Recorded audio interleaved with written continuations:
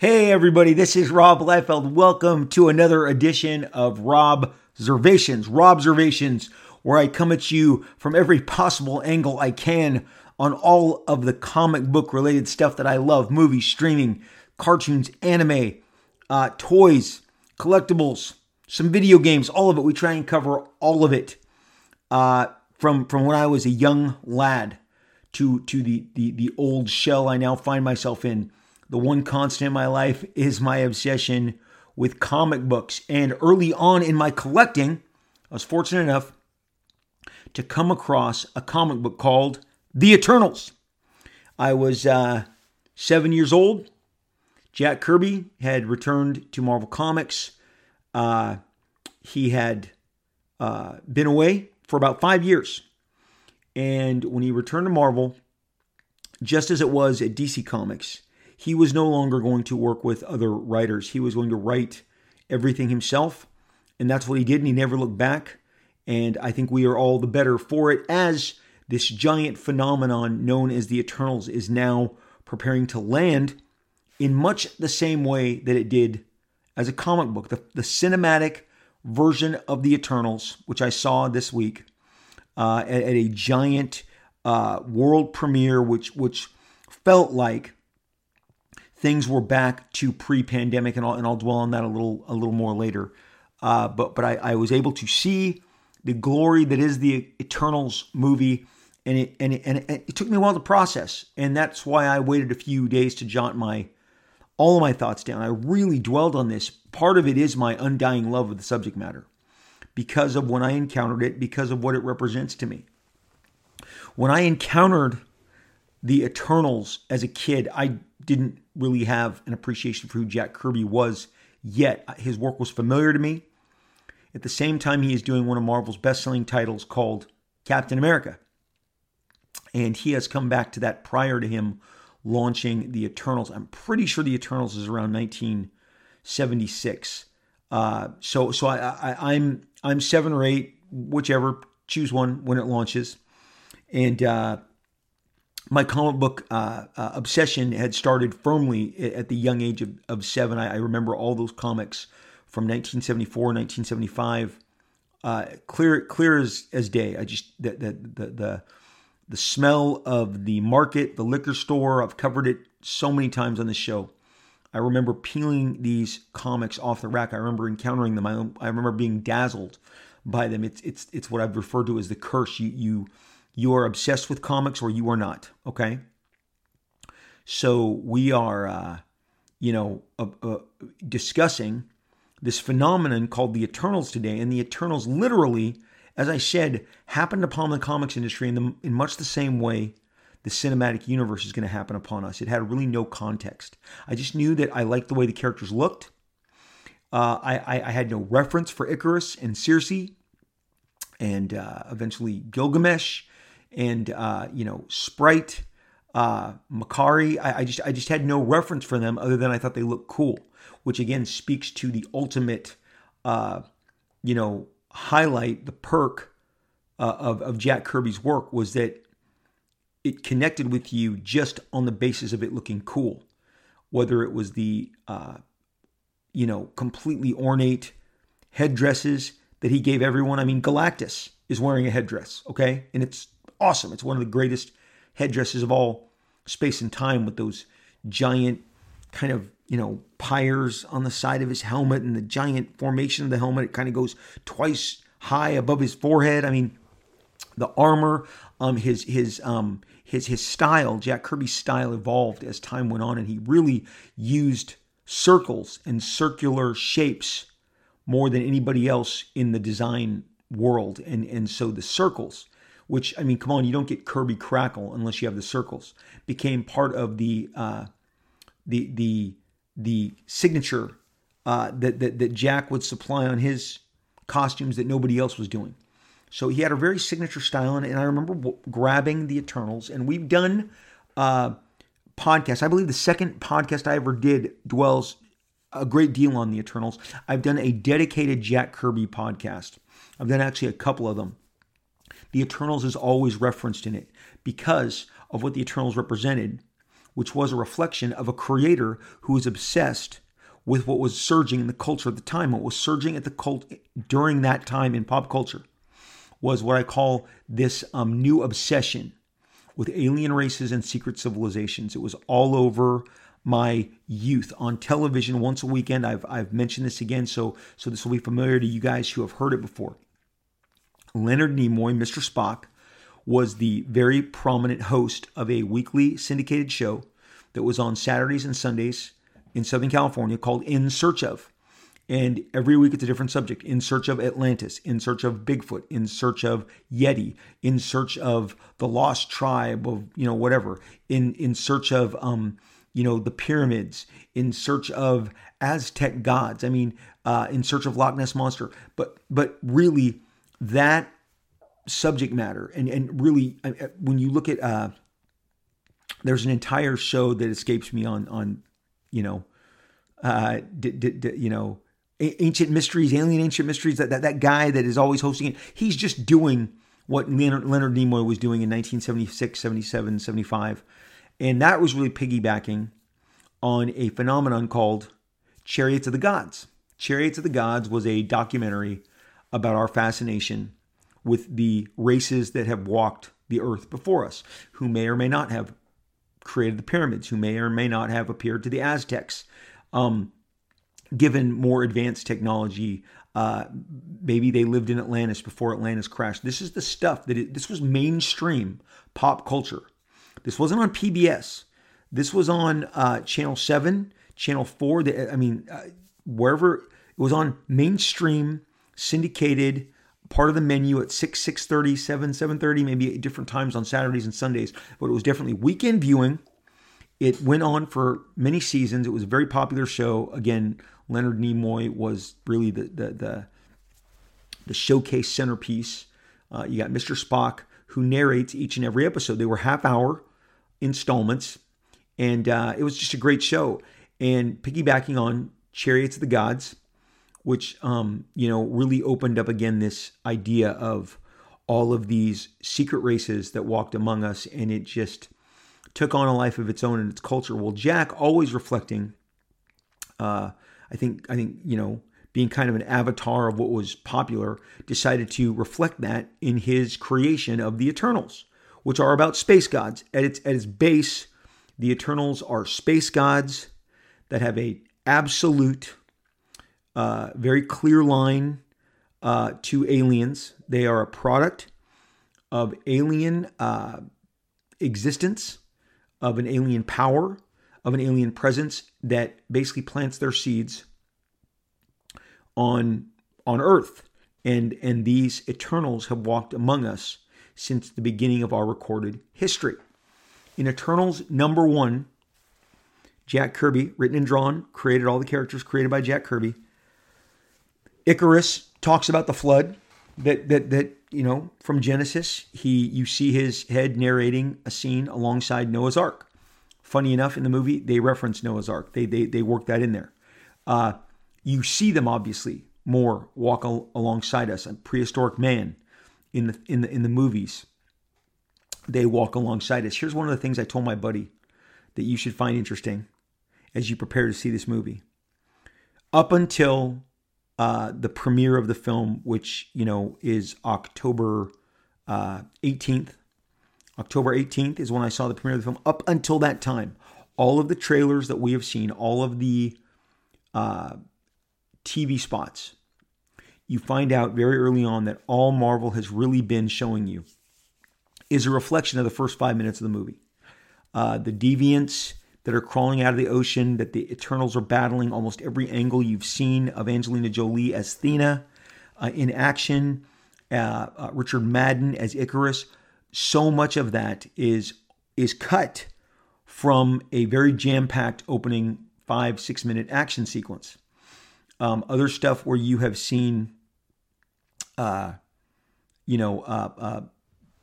the Black Knight and some of the stuff in London. I mean, now you're maybe in the first 8 minutes, first 10 minutes of the movie. They have done a great job of keeping most of this film under wraps. So when you do go see it, you will absolutely be seeing a lot of fresh Completely fresh footage, fresh interactions, and that's exciting. That's always admirable when you sit there and you go, "Oh my gosh, they have been just kind of toying with us," and that's the best part, I'm sure, of what Kevin Feige and his crew are able to pull off. Is they are only showing you very limited footage. When you're like, "Where is this from?" I was under the impression I was seeing some footage from maybe third act. Nope. Most of what you're seeing is early on. And it depicts the Eternals walking among early humankind and shaping us. And again, just like in the comics, when Jack created the Eternals, he created an all-new mythology. He created an all-new legacy that would later become sewn deeply into the Marvel Universe. And I'm not sure that was his intent to begin with. But he certainly was alive, kicking, and kicking a lot of ass and still actively doing comic books when Marvel Comics eventually, after the Eternals jobs that he did. I mean, I think the Eternals goes to 18 issues. There's 2 annuals in there. Maybe I'm including that, but I kind of feel like there's 20, but because there's 2 annuals and they're double-sized, Jack basically produced 24 issues worth of work in regards to the Eternals. He built that world. He laid that foundation. The Deviants, the Celestials, the Eternals, so much of the conflicts and the the world building and the character building he did across that 24 issues worth of work. I mean, again, when you get double-sized comics, you got to count those twice. So 2 annuals equals like 4 issues. And if there was 18, I mean, so now we're in 22 issues worth of stuff plus covers. Jack did an enormous amount of work, and the Eternals represent some of his most, what I call flexing work. He knew how to exactly what he wanted out of splash pages, double page splash pages, cliffhangers, action shots. It's a famous story. A little side note that the Hulk, Marvel, because they wanted to raise the awareness of the Eternals, they asked him to put the Hulk in a pair of issues because Hulk was on TV at that time. Lou Ferrigno as the Hulk was Marvel's most identifiable character. In case you were wondering, for most of Marvel's existence, it's been a Spider-Man Hulk showcase. They are 1A and 1B of their most popular characters. The Avengers film, I was told to my face by a producer a year before Joss Whedon's original Avengers 2012 movie came out. They told me that the entire thrust of that movie was to make Hulk, put him back on the popularity charts after his popularity waned a little following the Marvel produced Hulk film, the second swing at the bat with Ed Norton in 2008 that came out shortly after Iron Man. And again, he said, "Rob, you have no idea what our sales. We're on the Hulk hands. Hulk is the constant." He said, "Whenever our sales are down across the world," this is what this producer told me, "we get more Hulk product out in India, in Pakistan, in the Philippines.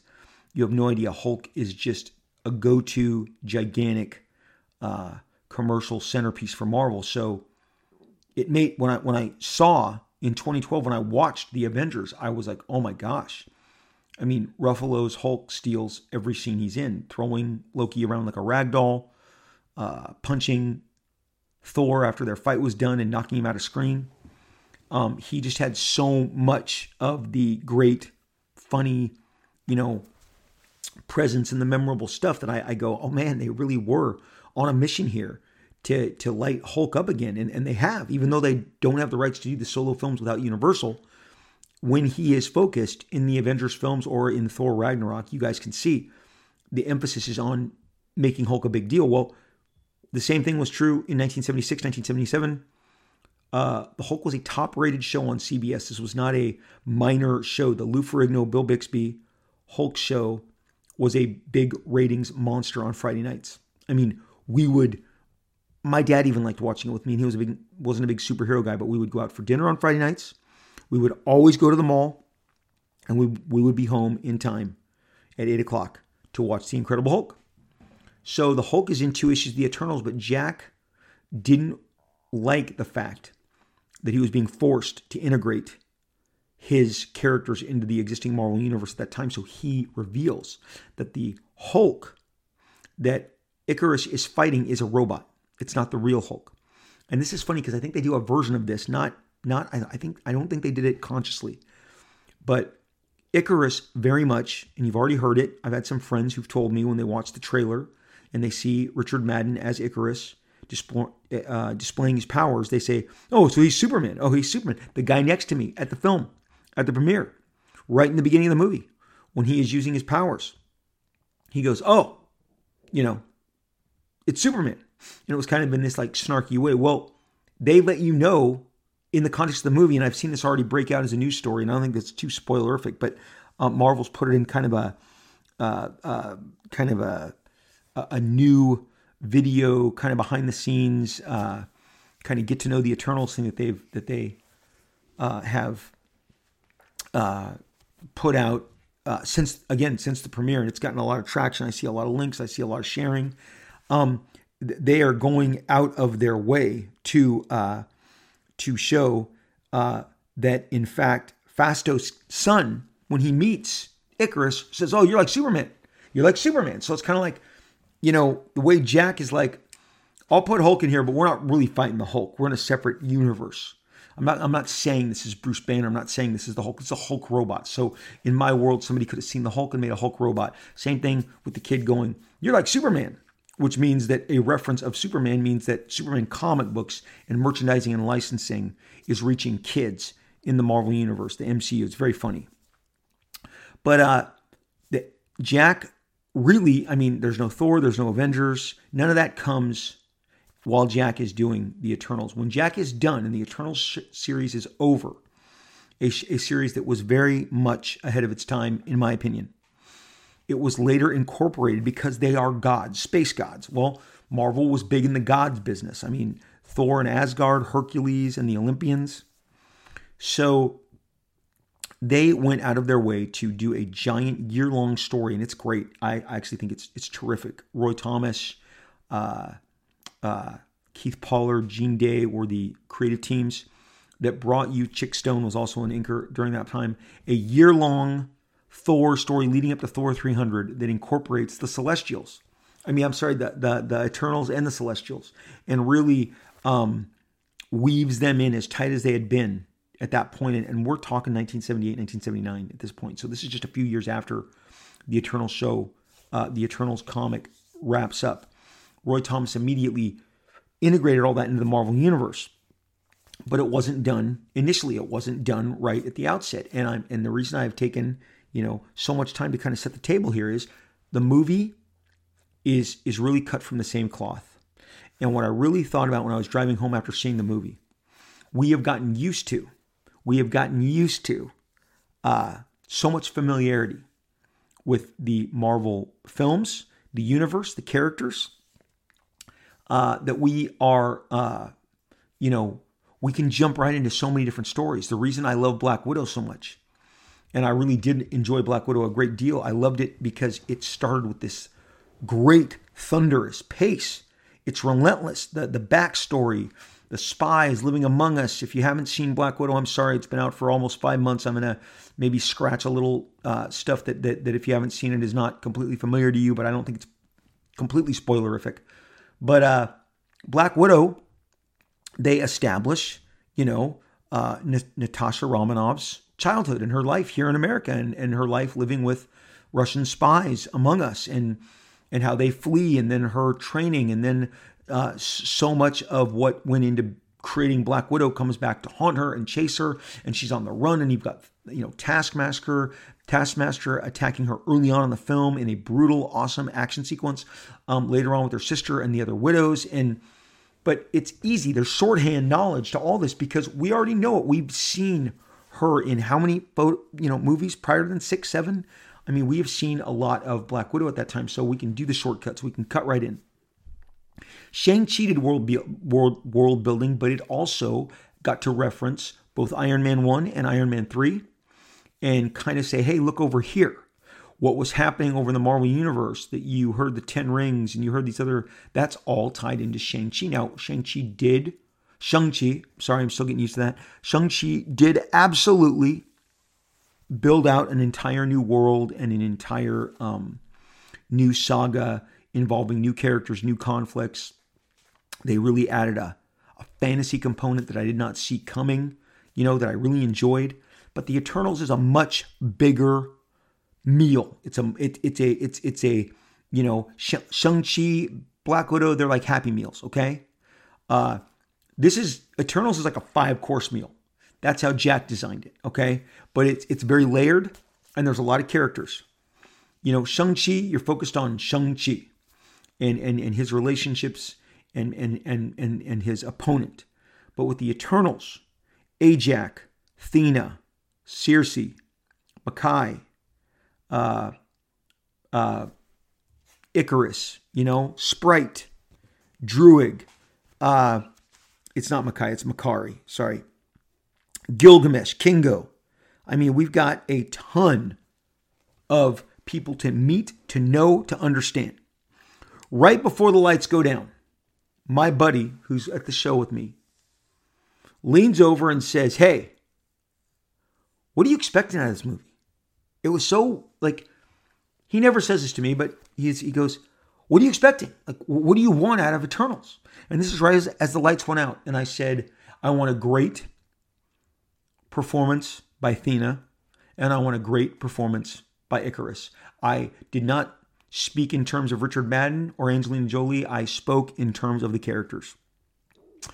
I was looking for my 2 favorite Eternals to be depicted in a way that I really loved and appreciated them. So also take my own obsession with the Eternals outside of that.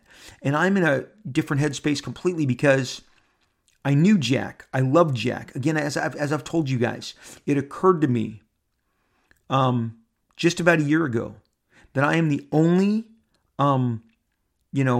member of Image Comics, the Image 7, to have dined with Jack Kirby at his home, to have spent time out in his pool, to enjoyed, so much personal time with Jack in his, away from conventions and panels and tables, in his home with his wife, sharing great stories, sitting next to the drawing board that he created this amazing world from, going with Roz into the special room where all the artwork was, and pulling out drawer after drawer from dresser after dresser and covering different, pages in different art. So I knew Jack on a different level, and I loved Jack, and I did a project with Jack, and it was called Phantom Force, and that's covered in a different podcast. But Todd and Jim Lee and Eric Larson, they did not go out and enjoy a personal relationship with Jack.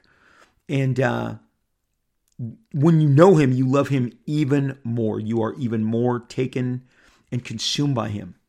And a couple of years back, 2019, at San Diego, when Kevin Feige came out and formally introduced that the Eternals was the next movie that they would be making, after that panel on Saturday night is always the big giant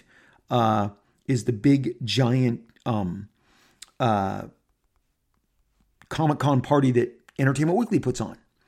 And so you're going to bump into Kevin Feige at some point. And Kevin had come up and literally Kit Harington was right there and Richard Madden and everybody really outside of Salma Hayek and Angelina Jolie were kind of in the Marvel I'll call it the Marvel what's it called? Not tent, but just we'll call it the Marvel tent. And he said, "Hey, Rob, what'd you think?" And I said, "Kevin, I'm so excited for the Eternals." And he goes, "Why?" I said, "Because it's 100% Jack Kirby. There is no Stan Lee. There is no one else. Deservedly, the spotlight shines on him." And he's like, "No, you got a good point. That's a really good point." I said, and he even said, "It's just a shame he didn't get to see any of it." I said, he sees it. But I get what he's saying. Stan got to live it. He got to be the face of everything. and his very much equal was not present for any of it because, Jack passed in 94. So here we are, and we're at the Eternals premiere, and I'm about to watch all of these characters and this world and these concepts that Jack conceived, depicted by just an all-star cast, and my expectations are really high, and I keep wondering, what would Jack think? Well, let me ask you, because this is one thing I want to, so we're going to cover this. I believe Jack Kirby would be infinitely thrilled with the movie that Chloe Zhao made of his property that Marvel Comics produced, Feige, Chloe, everybody. It is a beautifully shot movie. Chloe has a very distinct way that she shoots films. She won, the Academy Award this past year. She is an accomplished filmmaker, and she likes to let her camera linger. She moves the camera perhaps in a slightly slower, at a slower pace, at a more, how do we say this? At a more deliberate pace. And look, when I saw Nomadland, which I believe is the name of the movie that she won the Academy Award for, starring Frances McDormand, Nomadland. I loved going on that ride. I liked that it was deliberate. I like slow-paced stuff. But I don't always associate it with comic books and comic book superheroes. And here, there's definitely a balance. And this speaks to, going back to Black Widow, the familiarity, the shortcuts that we can take. The Eternals doesn't have that luxury. There is no shortcuts to take. They are world building from frame one of this picture. They give you a scroll. They tell you kind of what's coming. If you're an Eternals fan, you know some of what you're reading in the scroll is deliberate misdirection. And that you already know some of the secrets that they're going to reveal that they're not telling you in the first reading of the scroll. And you're like, they're having you think one thing about something when really you know that it's something else. And it'll all be revealed and you'll be very satisfied. But from frame one, they are building a brand new world, because just like when Jack introduced the Eternals, they walk among us. Well, why haven't we seen them alongside the Avengers and the Fantastic Four and the X-Men and all of the, go back to the World War II and the Invaders. And again, you see this in the trailer. And again, this is from an early, maybe 8-10 minute point of the movie. I don't think this spoils anything. When Kit Harington as Dane, as the Black Knight, is like, why didn't you interfere with Thanos? And they're like, we were forbidden by Arishem, who is the Celestial that is kind of their headmaster, if you will, the Celestial that controls their, for lack of a better word, nest of Eternals. And so once you introduce the Celestials, and again, in that Thor year-long leading up to I used to just call it the Celestials story that Roy Thomas wove into Thor that led up to the big giant double-sized anniversary issue 300 that was featured all of the Eternals cast members the entire year as they really integrated them into the Marvel Universe. They had to. You can't introduce something as completely overpowering in concept as the Celestials. Prior to the Celestials, I felt that Galactus was the biggest, baddest dude in the Marvel Universe. You couldn't mess with him. There had been a storyline that was wrapping up right as the Eternals launched in the Fantastic Four, where Galactus, as big as, a skyscraper, is in the sky battling another creation named the High Evolutionary, who has grown as big as Galactus and is standing like a skyscraper in the sky. And they are, throwing all this cosmic power at each other, towering over Earth's cities in this amazing depiction. If I'm correct, this is, I think this is either George Perez, John Buscema was the artist of this as they were wrapping this storyline up. And Marvel was also putting out reprints of the Fantastic Four, which featured Galactus, and also Galactus had been featured in some of the cartoons that I had caught on repeat from the 60s. So Galactus, just in size alone and power and scope, and he eats planets. You understood Galactus eats planets. Well, Now you got this next level of Celestials. Great name too. Also, the Eternals, great name. Reason I grabbed it off the rack at the Stater Brothers at the grocery market is because it looks so badass. The Eternals, it sounds great. It looks great. The Eternals, the Celestials, the Deviants. These are killer names. Jack had a way with visuals. Jack had a way with names. So we are, just introduced to this entire new concept with the Celestials. I mean, they're even bigger than Galactus physically, their stature. And as the Eternals movie goes on, you get the scale. They hint at the scale. They do a couple scale-ish things early on, but there is a scene towards the end of the movie that is breathtaking, that finally gives you really I felt like the, oh, wow, whoa, intimidation of the Celestials, how they were positioned really off the horizon of the you've got your skies, your city line, and you've got your horizon line, and the chest and the shoulders of the Celestials, are peering up above that. And so you're like, oh my gosh, they're standing in space and this is as close as we can get to them. And we see them. That scope and scale builds as the movie goes along. And by the third act, they have done the Celestials more than the justice that you expected. I really, that they have established, like, going forward, the Celestials are going to be a big deal, but they had to set the table. They had to create this entire world and introduce you again to, Phastos and Icarus and Athena and Circe and Druig. I mean, there's a lot of characters to meet and interact with. Is that perhaps maybe one of the reasons that the movie it makes it such a big full meal? It is.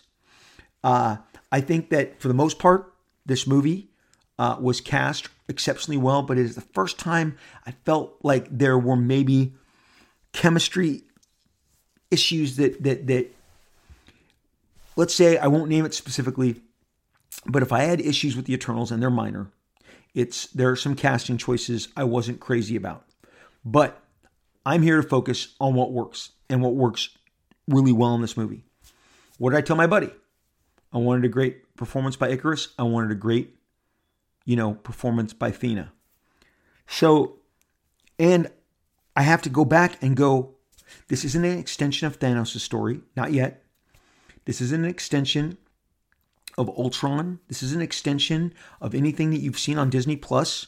This is a brand new, the space gods that walk among us. Where have you been this whole time? Again, is the question that has to be answered in the first 10 minutes to your satisfaction. And they're telling you, the Celestials told us not to interfere. And I'm telling you, if you read the comics, you realize how and why that answer should suffice. It should satisfy you. The Celestials are a bigger threat, are a bigger deal than Galactus has ever been in the Marvel Universe. Are the Celestials bigger than Thanos? I believe they are. If they chose to interact aggressively, the idea is that we would all cease to exist. They are that powerful. The Celestials have their own agenda, but they are at maybe the max out power level in the comics and now in the cinematic U. So if someone that powerful is like, you stay to the side, you walk alongside the humans, you do not interfere. It's no different than the Watcher. The Watcher chooses to observe, right? Not to interfere. So here you go. You've got the headmaster has told his students / creations, his charges that they are not to interfere on any level. So that's heavy. That's heavy stuff. So now you know why you didn't see them up until this point. But where have they been? Well, they show you where they've been. They do a number of flashbacks showing them, again, prehistoric man, Babylon, other points throughout history. There's a glimpse, World War II. So you get plenty of that. Immortals that walk among us, guys my age, encountered this in 1984-85, the release of Highlander, which is going to be our my generation's favorite depiction of secret immortals who walk amongst us. It just is. There can be only one. Sean Connery, the Kurgan. Highlander is such a badass concept. They made multiple films. They made a TV show. I mean, they went back to the well on Highlander again and again and again. And this idea that there are people right next to you that are thousands of years old. And again, in issue number 1 of Eternals, Icarus says, I am not, the young man that I appear to be. Giant, bold, proclamation that he makes. So we get to learn what's been occupying these Eternals. What have they been doing? Why have they been staying behind the shadows? And why are they now emerging to battle this new threat that is Gadi Clock? They've kind of covered this in the trailer, so it's not spoilerific, right? But this emergence, this issue that now has a matter of days to resolve. And they're going to fight amongst themselves. They're going to have different agendas. Let's go to Athena. Let's talk about Angelina Jolie. So movie stars are movie stars. Primarily the traditional movie star. I think of a Robert Redford. Okay, I think of a Paul Newman. When I was a kid, Julia Roberts, Sandra Bullock, they came to be these amazing movie stars. Goldie Hawn, Barbara Streisand. These are these huge movie star names. And most of the time it's because we love the charisma that they exude and that beautiful visage, that face that they exude it from. And look, for years and years and years, TV stars tried to be movie stars. Farrah Fawcett was one of the most popular faces on television. Charlie's Angels came out the gate when I was a kid to become one of the top, if not the number one show of that year. I mean, it definitely danced with number one if it switched off from number 1, number 2, number 3. Charlie's Angels was a phenomenon. Farrah Fawcett had the best-selling poster in the United States, maybe the world, for years. She married Lee Majors, the $6 Million Man. He had a top show. But the minute that she could become a movie star, she did. She appeared alongside Michael York in Logan's Run. And then she did a number of different kind of sci-fi films. One with Kirk Douglas. Maybe it's called Saturn III. Forgive me if I'm getting that wrong, but it's definitely with Kirk Douglas. She jumped at the chance to turn her TV stardom, of which she was a TV star for 1 year, 1 season, and became a movie star. Michael Douglas left the streets of San Francisco, a show that I watched with my dad every week, starring alongside Carl Malden. They were detectives. Streets of San Francisco, big hit for ABC. He jumps to movies and he never, ever looks back. We all know, Michael Douglas as a movie star. You don't know him as the TV star that he started out being.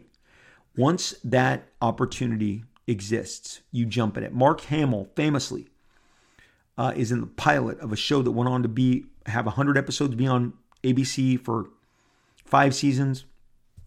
Maybe not quite 100 episodes, but 5 seasons. I always have to backtrack because it's like, it was 98, not 100. Got it. Won't die in that hill. 8 is Enough was a big hit for ABC. The pilot featured Mark Hamill. While they decided to make, if they were going to make the pilot or not make the pilot, Star Wars came up. The idea of being a movie star was more appealing to Mark Hamill.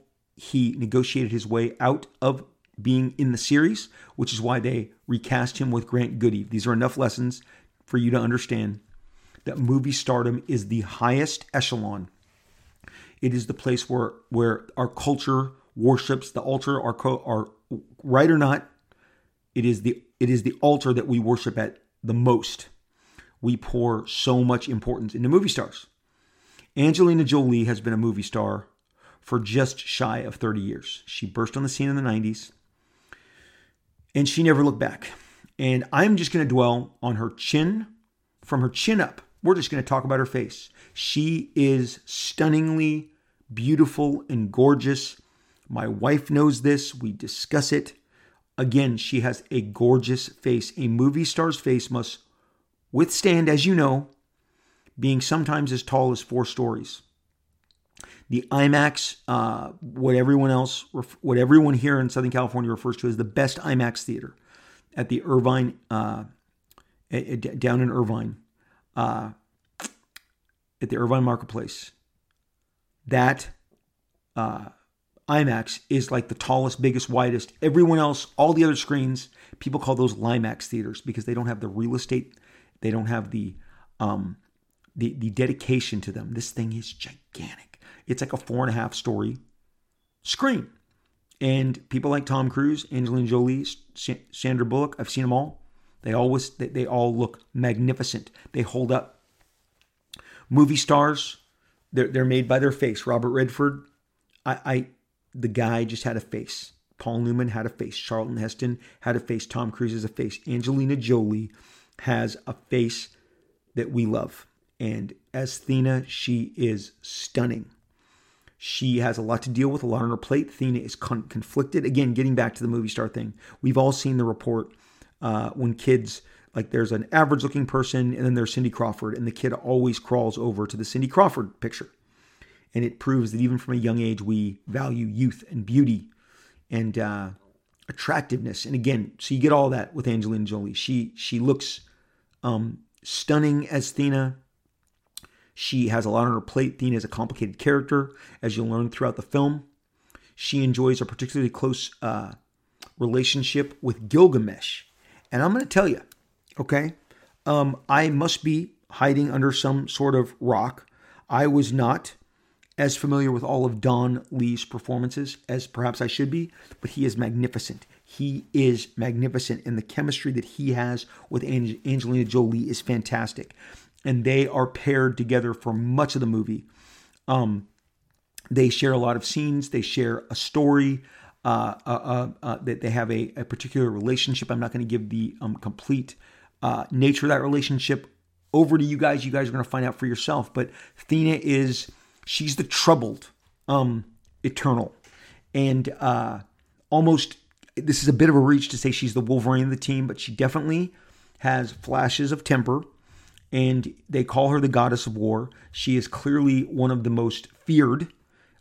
Even Ikaris, who is arguably the most all-around powerful, physically powerful of the Eternals, kind of defers to the fact that Thena, not Athena, they even go out of their way to tell you this, just Thena, is a badass and someone who, is formidable. I loved Angelina Jolie. Her arc is great. I was thinking on the way home, I went beyond what my friend asked me. When he said, what do you expect out of this? What are you looking forward to? Good Ikaris, good Thena. Those were my two kind of, I just want really great performances out of the two of them. Well, I'm driving home. I always, when I go to these premieres, I am driving from Orange County. It is anywhere from a 70 to 90 minute drive. So I always get a nice, drive home to think about this stuff.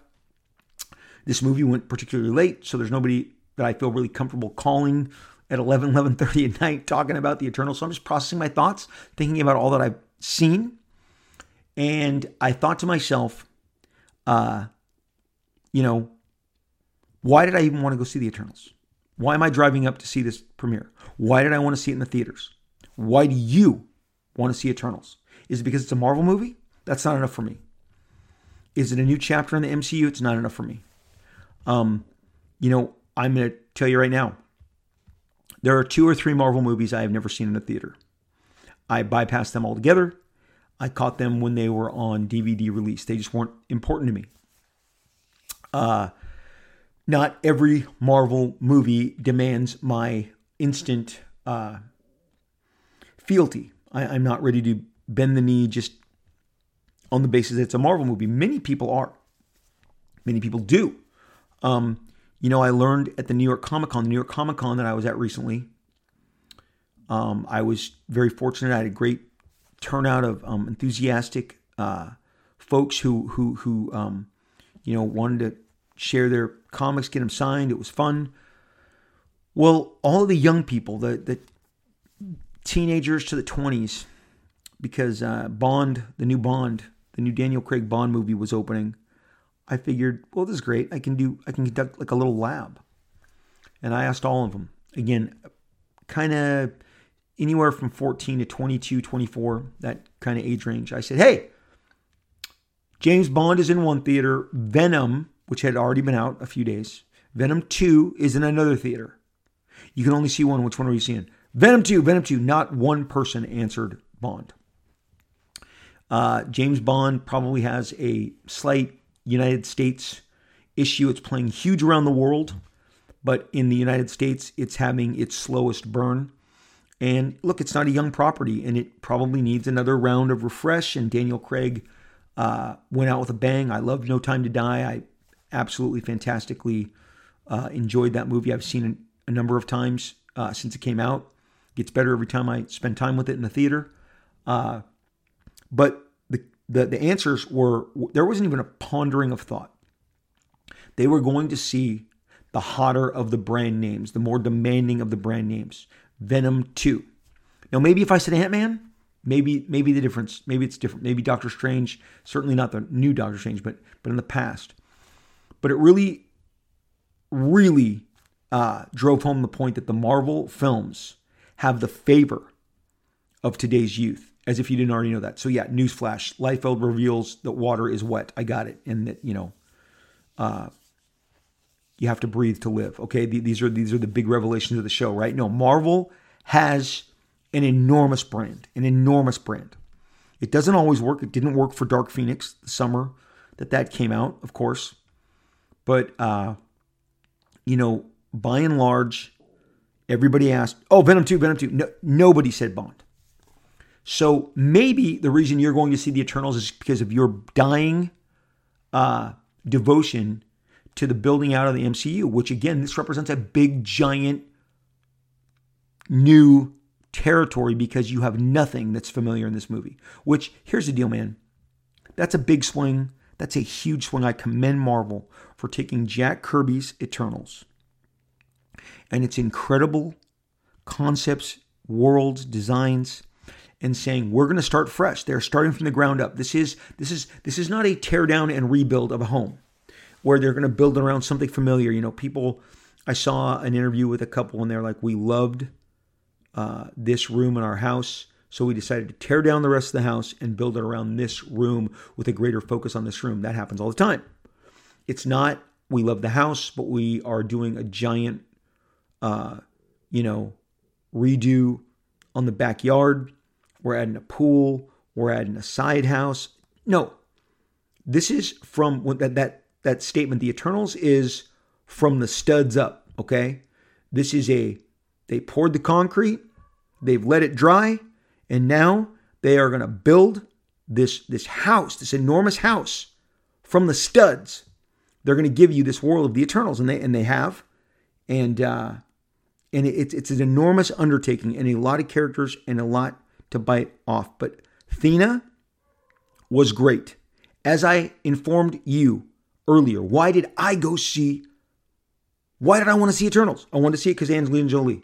You take her out of it, my interest in this movie wanes considerably. It wanes considerably. I was going to see Eternals for Angelina Jolie.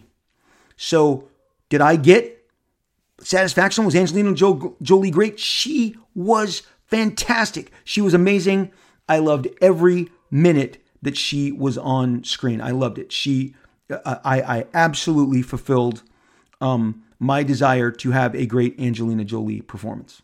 So beyond Angelina Jolie's performance as Thena, and you kind of go, well, but Liefeld, I thought you said you were a lifelong fan of the Eternals, and you were so excited for Jack Kirby and all this other Kirby enthusiasm. What's going on with that? Okay, so you might not have noticed that the world has drastically changed in the last 2 years. This thing called a pandemic has happened upon us. I am going to many less films than I used to go to. There have not been giant movie premieres. I spoke of this early on in today's podcast, that this particular premiere was a much bigger deal. I went to Black Widow, that premiere earlier in the spring, summer. And it was a very different kind of affair. Very, very pared down. Nowhere near the amount of real estate was reserved in order for them to throw this giant party. It was really much more accessible. A lot of the times they erect almost a wall on each side to give it more of a exclusivity so people can't necessarily see in. Black Widow was a much more scaled down affair, much smaller. I would say much more intimate. The numbers in Southern California were good. We hadn't gone back to masks in Los Angeles yet, but it was coming. But regardless, you can say, well, Scarlett Johansson was pregnant. She wasn't doing any of the junket. That's correct, but no stars were there, okay? Florence Pugh wasn't there. David Harbour. I mean, literally no one else from Black Widow was in attendance at a Black Widow premiere. I don't even think the director was there. Kevin Feige came out, addressed everybody, started the movie. The movie was over. That was it. It felt like a much smaller undertaking because we are coming out of this giant global pandemic. We have all consumed a whole lot more streaming. You guys know this. We're getting a lot of day and date stuff, whether it's from HBO Max, some of it on Disney. So the idea of going to a big giant, I'll call it a 5-star premiere, and that's what I went to this last week.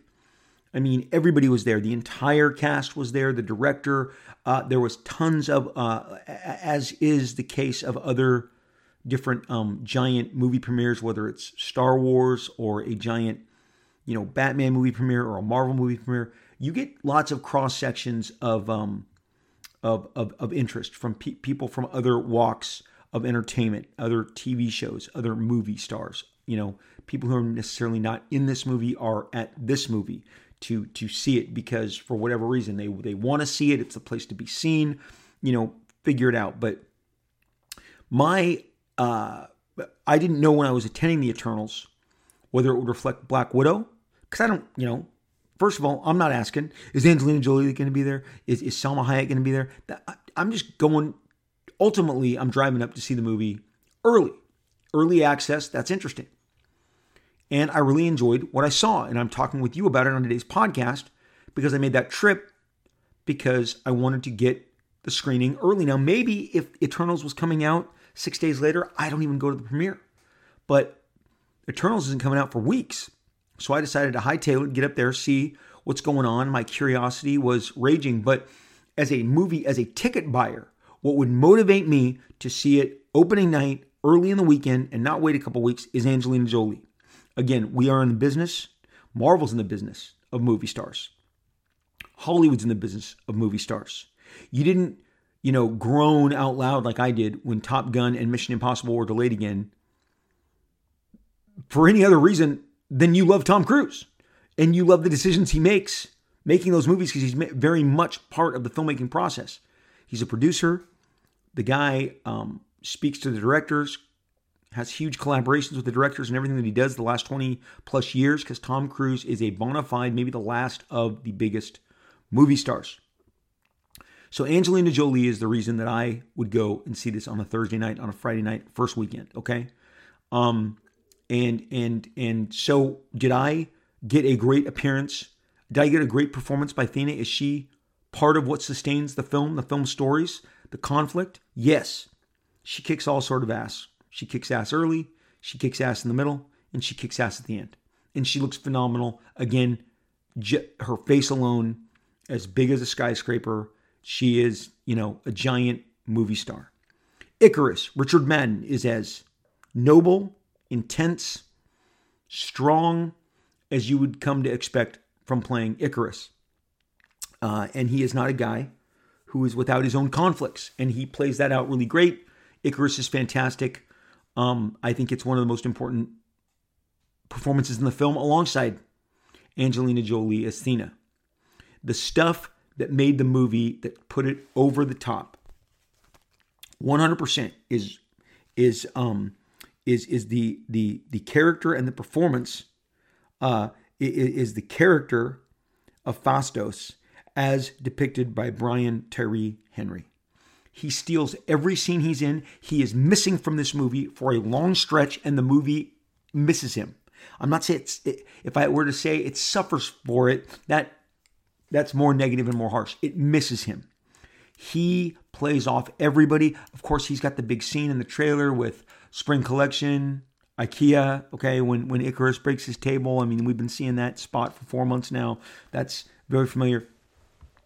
That is only a glimpse of how great his chemistry is with every single character. In my opinion, he lifts the movie up, and especially towards the end of the second act, all the way throughout the third act. And he gets to do some phenomenal stuff. His character gets to really come into its own. He finds his strength, his own, for lack of a better term, aggression. He is a signature role in the movie. Brian Tyree Johnson just delivers as Brian Tyree Henry. You know what? The gap between me doing these podcasts, because I literally could not talk for weeks. I had a really, really, really bad throat, and so this is the first one I've done in a couple weeks. So bear with me. Brian Tyree Henry. Brian Tyree Henry slays as Phastos. He is fantastic. Kumail Nanjiani, early on in the film, identifies as, your funny Marvel, your standard funny Marvel character. Every Marvel movie has it. Maybe sometimes it's Paul Rudd. Maybe it's Ruffalo. Sometimes, it's Loki. It depends. Well, early on, his depiction of Kingo is very humorous, very funny. And he's kind of like, he's my comic relief. That's what I'm talking about. The comic relief guy. He's got that, especially against, who's not your comic relief is Angelina Jolie and Richard Madden, and Gemma Chan. They are not your comic relief. But Kingo, Kumail Nanjiani, is great and really injects the film with some lighthearted, a balance of humor. His storyline is very funny, and it really speaks to, going back to Highlander, that what would you do if you had to bide your time for thousands of years? Well, it's great, and his story is great, and they explain it great, and it's really fun. But his character does not make the entire journey with us. There is a point where he exits the film. No, he does not die. So there, it's a spoiler, but if I don't say that, you're going to think, he just, his kind of time with the characters, he chooses a different path. And it's at that time that we meet back up with Phastos, who is been away too long, in my opinion. And now Phastos is not a Kirby Eternal. He came as part of the 1985 Eternals miniseries, and he is a very welcome addition to this particular saga. And again, there is nobody in this movie that he does not raise their game. He is, to me, the MVP. I tweeted that night, and it stands. What starts with Kingo, Phastos picks up and runs with it. He's got some heavy stuff. He's got some emotional stuff, but his just his boisterous personality. And look, he's also, I'm not gonna lie, he is one of the, if not the smartest of all the Eternals. So in every scene he's got more knowledge than you or whoever he's with, and it shows. He should be the brighter, more accomplished, more confident member of the team, and he is. But like I said, in the end, when it calls for him to be more aggressive, he is, and it's fantastic. I'm going to tell you, because you go, well, what are some of the fresh and new stuff that this movie does? Let's go back to the director with Chloe and how well she shoots.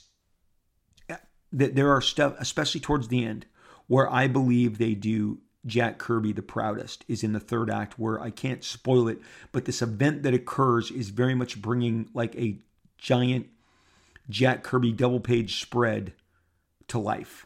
And once you figure out what you're seeing, because there's a little bit of sleight of hand, and once you figure out what those shapes are forming, it's mind-blowing. And I think she does a fantastic job throughout.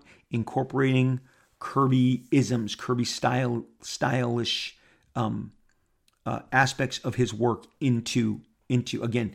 I've heard some people go, those aren't the Eternals costumes. Those aren't bright enough. No, they're not. They run the same reflection of so many of costumes that we see adapted. At no point did Jason Momoa look like the Arthur Curry that I grew up with on the Super Friends, in the comic books, in my Jim Aparo comic books. But he was Aquaman and Arthur Curry nonetheless. He just was now the cinematic version of that character. And obviously we loved him and we love him and we can't wait to take every swim with Jason Momoa. But in the same way, the Eternals are not exactly cookie cutter representations of Jack Kirby's work, but there's enough. What I told you earlier, the circles, the circular templates, the giant banding that he does on his costumes. It's all present. And again, the third act, this giant imagery that they achieve. I mean, and you kind of go, literally, you do leave going, is this going, like, how do I say this? This thing that occurs, maybe it's a permanent fixture now in the Marvel Universe, but it is definitely, so then it is a definite Jack Kirby imprimatur on the MCU, which would be kind of cool. You'll know when you see it, this giant depiction, like a giant superflex of the most superflex artist ever in the history of comics.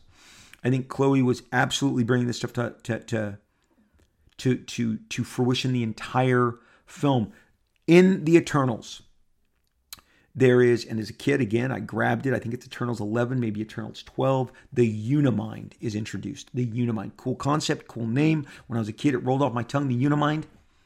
There is a manifestation of the Unimind in this film. And when it's said, even the character says, like, I mean, some people kind of make fun of it. It's along the lines of in Guardians of the Galaxy 2 when they introduced Taserface and everyone laughs at the name. Well, Taserface is a name that came from a very young boy, Jim Valentino's son, who was maybe 7 or 8 at the time when he came up with the name and drew up a little sketch. And Jim Valentino incorporated that and Taserface was brought to life. And then in the movie, everyone laughs at Taserface in the James Gunn movie. This isn't quite that level, but when he's like, this is how we're going to achieve what we need to achieve. We're going to achieve it via the Unimind. I literally grabbed the chair and I was like, oh my gosh, they're showing us the Unimind. And they use this, the way that they manifest their powers with these gold. Again, if you've seen Angelina Jolie as Athena, when she summons her long golden spear and shield and her weaponry, that's kind of what I call the Kirby manifestation. Gilgamesh and his giant, he has these kind of giant energy gloves, mitts that go on his hands when he punches people. It's very powerful. He's very powerful. They show exactly, like, he's kind of just shy of One Punch Man. If he connects with you, you're going down. I mean, it's really cool. But again, this Kirby, anything that is kind of gold in the movie is a reflection of like the Kirby power. It's their adaptation, their augmentation of kind of the Kirby manifestation of power. Not quite the Kirby crackle, but it's how they do it. Well, the Unimind comes to life via that same golden energy imagery, and it's awesome. So they lean hard. Somebody, when I said I saw it on Facebook, said, Rob, do they do Jack Kirby justice? I believe they do. Is it 100% ripped from the pages Kirby? No. Nothing ever is that. There's always, between the DCU and the MCU, they've all introduced this aspect of the special lining of the fabric and the extra textures. And that is part and parcel of what we live with now. That is part of the movie visual imagery. And is it an improvement over the Great American Hero,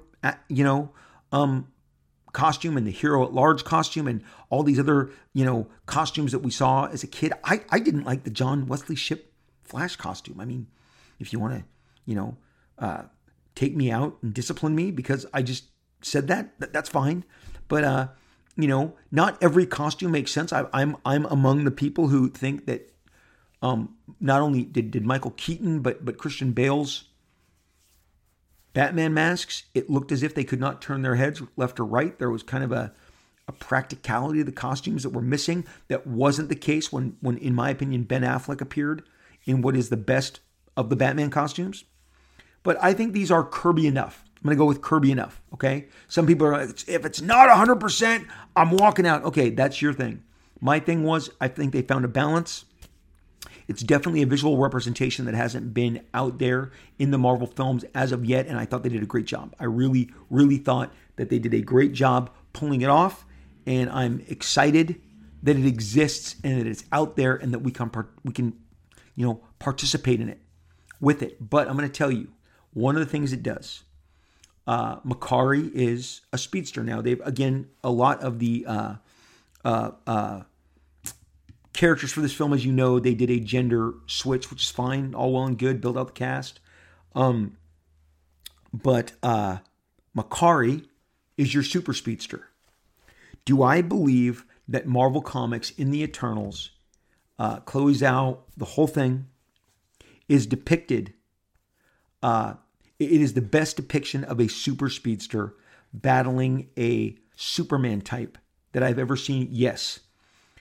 There is a third act action sequence, and it's quite extensive, where you see what it would be like to have your ass kicked by a super speedster if you yourself do not have super speed. And maybe all you have is great strength. And what it would be like to battle a super speedster who is not going to let you catch your breath, who is not going to let you wind up to hit them again, who is going to relentlessly, via super speed, just knock the shit out of you. And I actually, having really enjoyed Zack Snyder's depiction of the powers of the Justice League in the extended Snyder cut and the depiction of the Flash, and of course, I love Henry Cavill's Man of Steel. And I'm going to tell you, there are definitely times in the movie, especially early on, when he's using his super strength, that you're going to have recalls of Cavill as Superman. They are shot similarly. There are echoes, in my opinion, which is why I believe that Phastos Kid identifies and calls Richard Madden Superman. Maybe he saw Henry Cavill depicted as Superman in the Man of Steel release in the MCU, and that's what he's calling upon. But there are definitely, reflections of how specifically Zack Snyder depicted Superman, but this depiction of super speed in combat, in desperate combat, is fantastic. It is throttling. It is one of my favorite superhero battles I have seen on film to date. When the team uses their powers together, it's quite thrilling. It's what we show up for. It's what we want. It's the superhero flex. There are some definitely interesting manifestations of power. Cersei herself has a very interesting power that has not yet been on screen. I think you will enjoy every time she exudes her very specific powers. I can't get to every single character, but I can tell you without fail that they are all given a lot of service. And I will tell you that there is a late second act twist in the story that I did not see coming, that I very much engaged me, got me to sit up straight, and carried me through the rest of the film. Aside from some chemistry stuff and maybe some casting choices, and maybe the movie being just slightly on the long side, I'll be seeing The Eternals again. I enjoyed it. It's a beautiful film. It introduces a whole new world. It's a big, giant slice. It's like when you go to that pizzeria and the slices are oversized. And, when we were visiting my son in Connecticut not too long ago, he's like, oh, you're going to love this. They give you, much bigger portions here. We are aware of portions. As a society, we know the restaurants and the places that give us big portions. We are very aware when we go to the fancy schmancy restaurant that gives us the most minuscule of portions. You're like, wait, is this a piece of the salmon or is this the whole salmon? Because, man, I got coins in my pocket bigger than this piece of fish you're serving me. Okay, we are aware of portions. Okay, so when we participate and we sit down and we go, that's a bigger slice than I get over here. Eternals is a big slice. It had to be. It asked too much. There are too many characters. There is too much story. There is too much world building. It is an admirable film. I enjoyed it.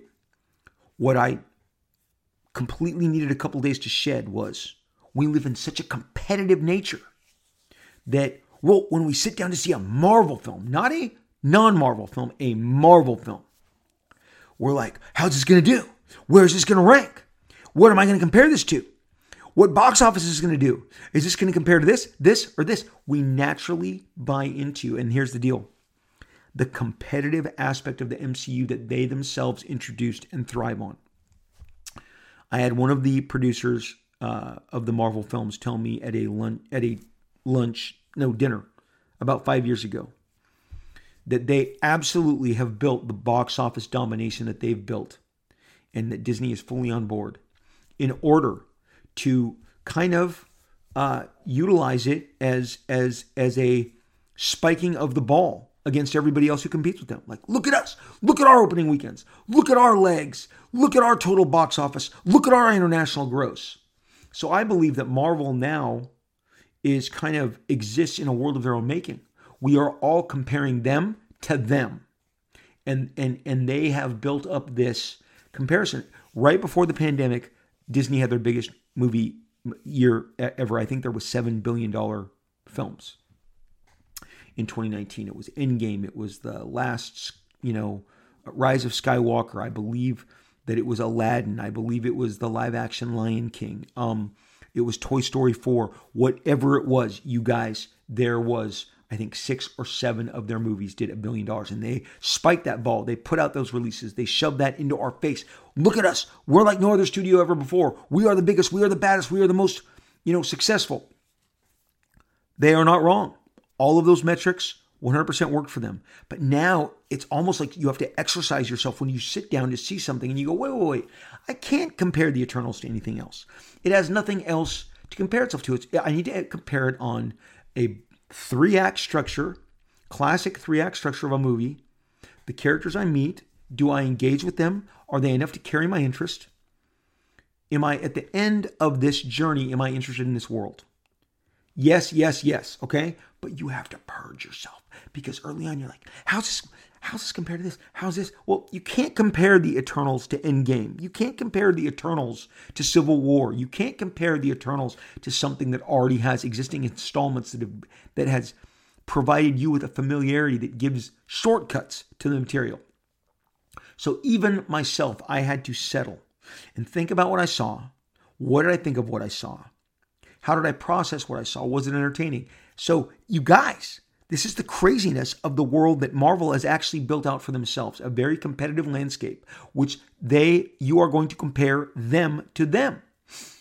Moving all that aside, brand new world, tons of new characters, all new concept of I understand the Celestials as a concept was introduced in Guardians of the Galaxy. Guys, I was there. I held my breath. I can't believe they're showing us the Celestials. I couldn't believe back in the summer of 2014 that I was getting Celestials in my Guardians of the Galaxy movie. But this time they have to embrace it for what it is, which is one of the biggest, if not the biggest components in the MCU. So they did it. And I'm telling you, there's that third act where I've already mentioned, the Celestials are finally given the scale. You see them over a modern human city. You see the enormity of their presence. You feel the magnitude of the threat, and it's exciting. That is now a preface of what is to come next. So, the Eternals. Jack Kirby introduced us in 1976 to this brand new world. And it ran for almost 24 issues worth of material. It was rich. It was deep. It was resonant. It was new. It was big. It was bold. The Eternals movie strives to be all those things and works almost across every possible metric. You're never going to get something that is as aggressive as Jack's every single page of Jack Kirby. But like I said, towards the end, are they giving you the equivalent of a giant supersized Jack Kirby spread and some fantastic imagery. And there are shots in this movie that are just like beautiful matte paintings with so much depth, foreground, middle ground, background, and it's cool. It's really cool, and I really enjoyed taking it in. I think that you will enjoy this new journey. I think Marvel has invested wisely in these new characters. I believe Angelina Jolie and the rest will be back in further installments. There are 2 big, giant post-credit scenes. I will not spoil those for you. What I will tell you, if you are going for a lot of Kit Harington, he makes every scene he is in better, just like Brian Tyree Henry. But he's not in the movie as much as you think he is. Just go accepting the fact that the Black Knight will return.